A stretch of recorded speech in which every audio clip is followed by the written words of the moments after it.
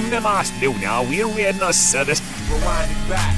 Back to the Sunday Rewind with Tom and Mike on 93.7 The Ticket and theticketfm.com. Former voice of the Lincoln Stars, Mike Melby there. I'm Tom Stevens. I used to be on these airwaves all the time. Just do the Sunday show. And I'm kind of enjoying just recapping the week of Husker sports, Nebraska baseball, with a big weekend. As we mentioned, their first non-conference road sweep since 2005 after a 9-3 win today. They get 29 runs in the sweep of South Alabama after struggling on the road at San Diego. Baseball looking up, and the guy we bring in to talk about it, Evan Bland of the Omaha World-Herald. Hi, Evan. How are you? Hey, guys. Happy Sunday. Doing well. Yeah, well, good weekend for Husker baseball. What was different, in your opinion, this weekend from last weekend? Well, I think the bullpen probably was the big difference. The sticks certainly are going to get the headlines, and rightfully so, but they were hitting in San Diego last weekend too. The big difference when you look back on what went wrong that opening weekend, I mean, they were within a run one way or the other into the 8th inning or I guess on Monday into the 7th inning every time. And the bullpen gave it away with 3 passes and wild pitches and all these different things. And that just wasn't the case this weekend. We saw it again today when, Michael Garza goes 6 scoreless in relief to finish that thing out. Shea Shanneman looked better. Kyle Perry got his first collegiate save as a fifth-year guy in the opener. So they just have found some arms that they can trust. Jalen Worthley, the freshman out of Lincoln East, has delivered twice now in high-leverage situations. So I think that's, it's interesting because preseason it felt like that was the depth and maybe the strength of this team. We didn't see it in the opening weekend, but I think, obviously baseball's a long season. It's a marathon. I think they showed some of their potential in the second week, but just as encouraging, big picture. To me, the question mark coming into the season was the offense and what that would look like. And through 2 weekends with what we've seen from Dylan Carey and Max Anderson and Josh Karen with a couple home runs today and Bryce Matthews, and you can go on and on, it was really encouraging. And so suddenly what looked like a pretty depressing start to the season, it has hope all of a sudden. And now you go into Minneapolis with some major opportunities against some top-end SEC foes, and things are going to get really interesting.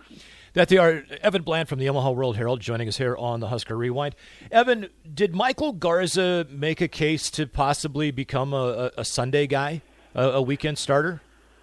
Because it's kind of up in the air. I mean, the starters had solid performances out in San Diego, but I don't think that the Sunday starting job is kind of locked down right now. Did Garza maybe put a foot forward there? Yeah, I think that's a fair question. I mean, Caleb Clark was somebody who really impressed coaches in the offseason. True freshman, has maturity behind his age. I think the way that the coaches often described his approach was that everything he did was with intention and just this focus that's unusual when you're talking about an 18 or a 19-year-old. But, I mean, I think it's a good problem to have. I mean, Michael Garza was a guy at Incarnate Word who once upon a time was a Friday starter for them. So it's not like it would be outlandish to move him into that spot and see what Caleb Clark could do maybe as a midweek guy or himself as a long relief possibility. I don't know what they'll do. I mean, because you look at next weekend and you feel pretty good about starting Emmett Olson, I would imagine, Friday against Vanderbilt. But then, what do you do? Because you play Hawaii on Saturday, which isn't quite up to the caliber of their other opponents, and then you have Ole Miss on Sunday, the defending CWS champs. So do you put Garza in that role? Do you shuffle things around a little bit and maybe feel like Kaminska, against that opponent would be the way to go? I don't know. It'll be interesting to see how they shake it out. I think it's a good problem, right, that you have somebody who's performed that well, and it was 6 scoreless today for Garza, to merit that consideration. So it's interesting. I don't know what they'll do. I think the lack of another midweek this week really allows them to set their arms intentionally before they come back to Haymarket Park, and you open with Northern Colorado and Mike Anderson, and we'll see what they do there. But yeah, I think Garza's definitely pitched his way into the circle of trust, and they're going to find some high leverage spots for him. Whether that's as a starter or in relief, I think remains to be seen. Evan Bland of the Omaha World-Herald covers Nebraska baseball and Nebraska football. Those first two games, they struggled a little bit offensively against San Diego, which we know now is probably a pretty good team. But since then, going into today's game, 19 extra base hits. They had 4 home runs in 4 straight games. They get 4 more today. Do you think this is something that will continue for this team? Is this something they knew about this team going in, that it would hit for power? To an extent. I don't think, and I wrote about this before the season, but they are not going all in on power in the way that you see some programs doing in college baseball, where, 5-6 years ago, it used to be that if you cracked 100 home runs in a season, like, you were up there historically with some of the better teams. And I think last year, 20, maybe more teams reached that threshold. So it's for whatever reason, home runs are way up, and maybe that's because of the maturity in lineups with guys that are taking advantage of their COVID years. There might be an alteration to the baseball. It might be technology, and as that has allowed people to scout pitching better. It could be a lot of different things, but I think it's something we're still trying to catch up to, because I think a scenario could exist where Nebraska hits more home runs this year than they've hit in a number of years, but when you put it relative to the rest of college baseball and put it in context, it's probably still, middle of the Big Ten, maybe upper middle of the Big Ten.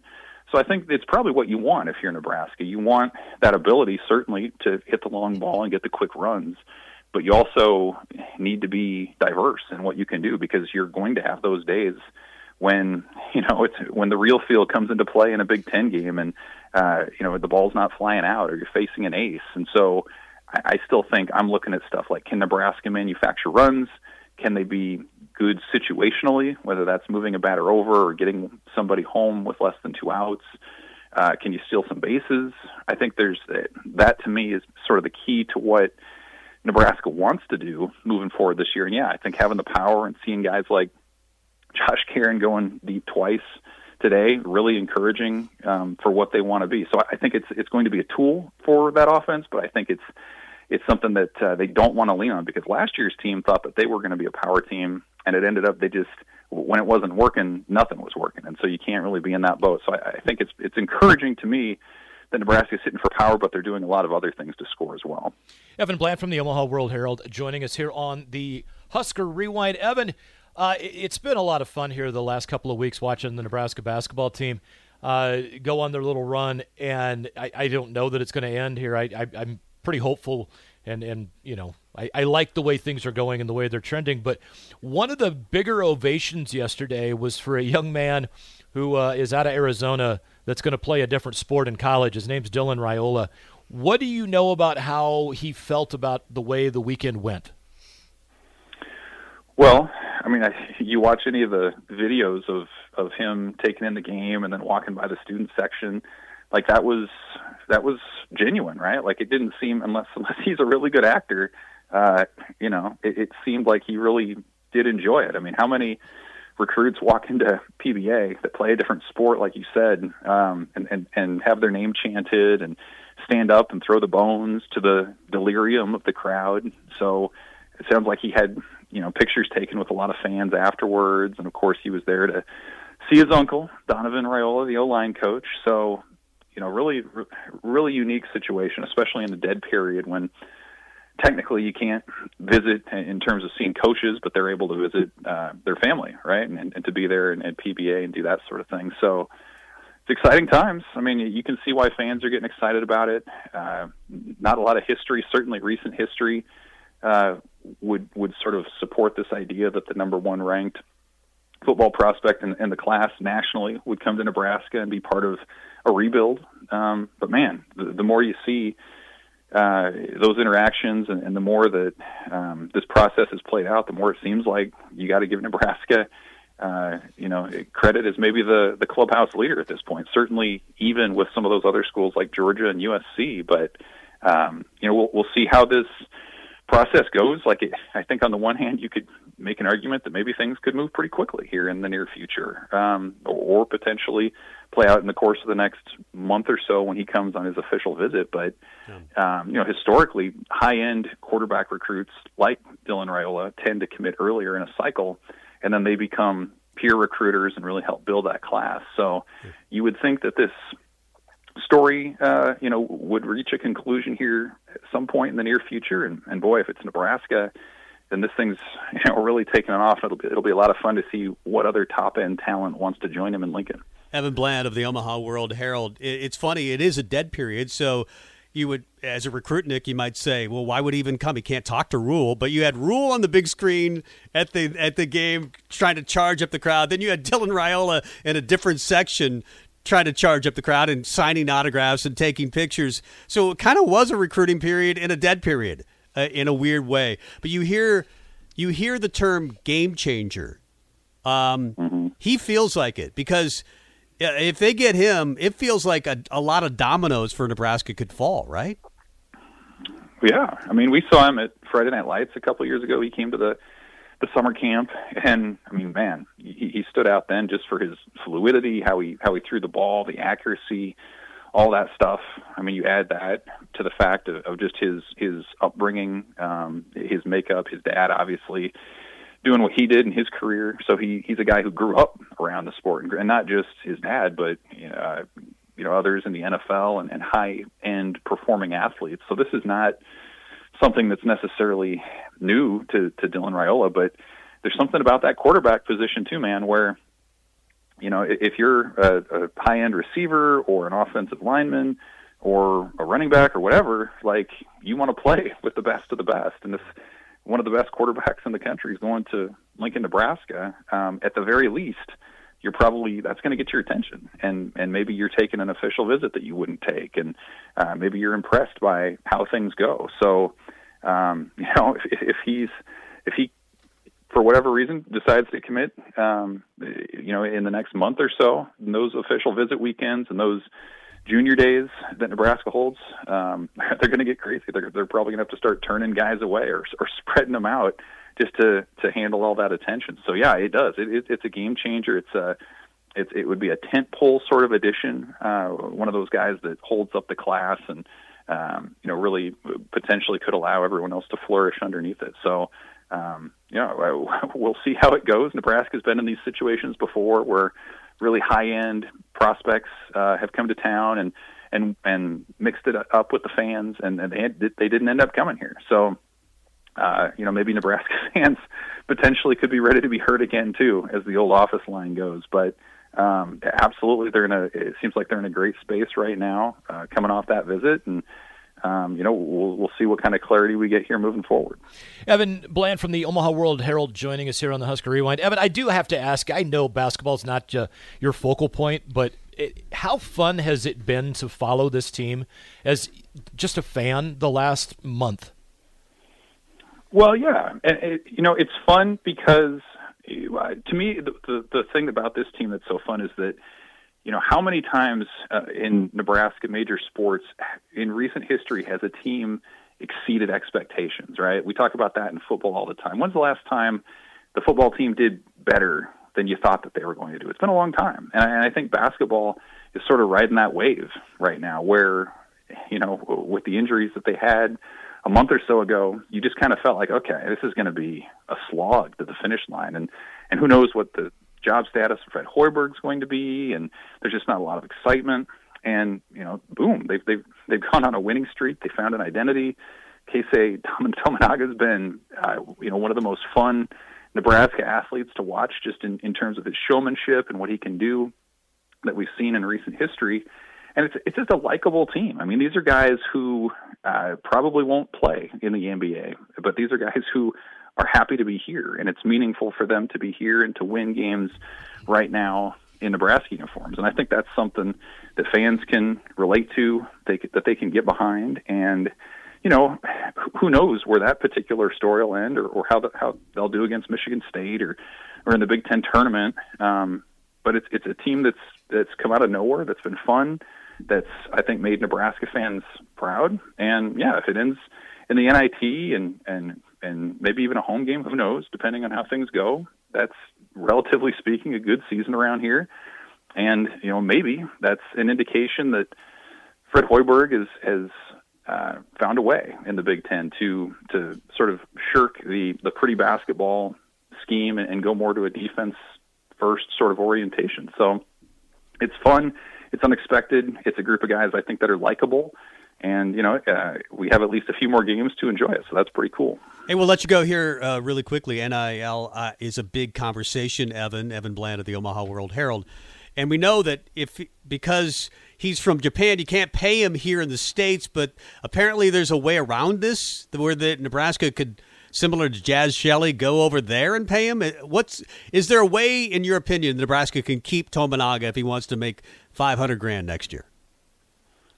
Well, I'm no expert on that particular angle, but I do seem to recall that this was the situation with Jazz Shelley was when she was back in Australia, she could, like when she was physically there, she could, work and earn money in that fashion. So, yeah, I believe theoretically, if Casey went home for, a month or whatever in the off season, that Nebraska could make a way to deliver those funds, or he could do that work, whatever that work would be, over there and make that happen. So, we'll see. I don't know how much of a factor that is for him. Certainly the performance that he's had this year is going to open up his opportunities moving forward to play basketball elsewhere. So, at some point you have to weigh, moving on with your professional career and starting a contract somewhere else versus sticking around for another year. So I don't know, what Nebraska is willing to offer or how competitive that can be. But I do believe that despite him being, an international student athlete, that there would be a way to distribute those funds if Nebraska and Casey were so inclined. Evan Bland from the Omaha World-Herald joining us. Evan, before we let you go, I want to ask your thoughts on a gentleman who wrote his last article for the Omaha World-Herald today, Dirk Chatlin, stepping away from the World-Herald. I know you guys worked together for, pretty good length of time, and what are your thoughts of Dirk and him moving on? Yeah, it's one of those bittersweet moments where I'm glad that Dirk's going out on his own terms and is being true to himself, that he wants to look at something else. But man, what a run! What an amazing run that he's had. And I've had kind of an interesting vantage point because I've sort of shown up wherever he's just left. When we were in college, he had left the Daily Nebraskan like a year before I arrived, and then he started at the World-Herald, and I joined him a few years later. But he just has, obviously the writing talent is clear, and everybody knows that. But to me, it's been his ability to be a critical thinker, an ability to think outside the box. You see how he finds different voices and just illuminates perspectives that you don't see, talking to somebody maybe who's not the star athlete, but maybe somebody behind the scenes. He's just always had a way and a curiosity to go out and seek those people out. You think about his, some of the things that he's written in his career, from 24th and Glory to the Homegrown Huskers series to so many other really powerful features. His stuff has always been of the quality that, I'll pull up a story and I just can't stop reading it, right? Like it's not something I can just set aside. It's like, you got to read that thing all the way through, because there's going to be some sort of profound truth or some sort of, statement that's going to stir something, I think, within me or within whoever's reading it. So, great person. He was always willing to collaborate on different things, to lend his expertise. But yeah, no doubt, fans, readers, myself, we're all going to miss his perspective on Nebraska athletics, at least regularly. But you wish him the best, and I guess we're happy that we had him, just as much as maybe we're sad that he's moving on. Yeah, we're going to miss him, but we won't have to miss you, because you'll be here, hopefully on a regular basis, talking Husker baseball this spring. Vanderbilt up next. That should be fun. We're going to lock you down for next weekend already. Sounds good. I'm going to be up in Minneapolis, so Vandy on Friday and Ole Miss on Sunday, and like we've said, it's so early in the year, and I know people aren't really locked in on college baseball yet, but these are so huge in terms of building that resume for the NCAA tournament. So big opportunity. We'll see how they do. So hopefully, are you driving to Minneapolis, or are you going to be flying there? Yeah, I'm driving. All right, so we can catch you in the car. Chat. All right, he'll be free to chat. That game should be ending around 4 o'clock our time, and then Evan will be on the road chatting with us on the way back from a big victory by Nebraska over Ole Miss after they've beaten Vanderbilt on Friday night. That's going to be a great weekend, Evan. I can't wait to talk about that. That would be something. Let's do it. We'll talk to you next week. Thanks, Evan. Thanks, guys. Appreciate it. Thanks, Evan. That would be a big story if those two things happen. That would be awesome. And then Hawaii in the middle. They also play Hawaii next weekend. I don't know what kind of baseball team Hawaii has, but Nebraska 3-0 this past weekend over South Alabama after a tough opening weekend. We'll talk a little bit about maybe Husker baseball a little bit later on, but other things to deal with. Basketball and the Big Ten at large. I want to talk about the Big Ten at large and where Nebraska might end up, because it's better than you might think, or maybe it's worse. I don't know. But we will talk about it. Mike Melby there, Tom Stevens here, Husker Rewind. More of it on the way.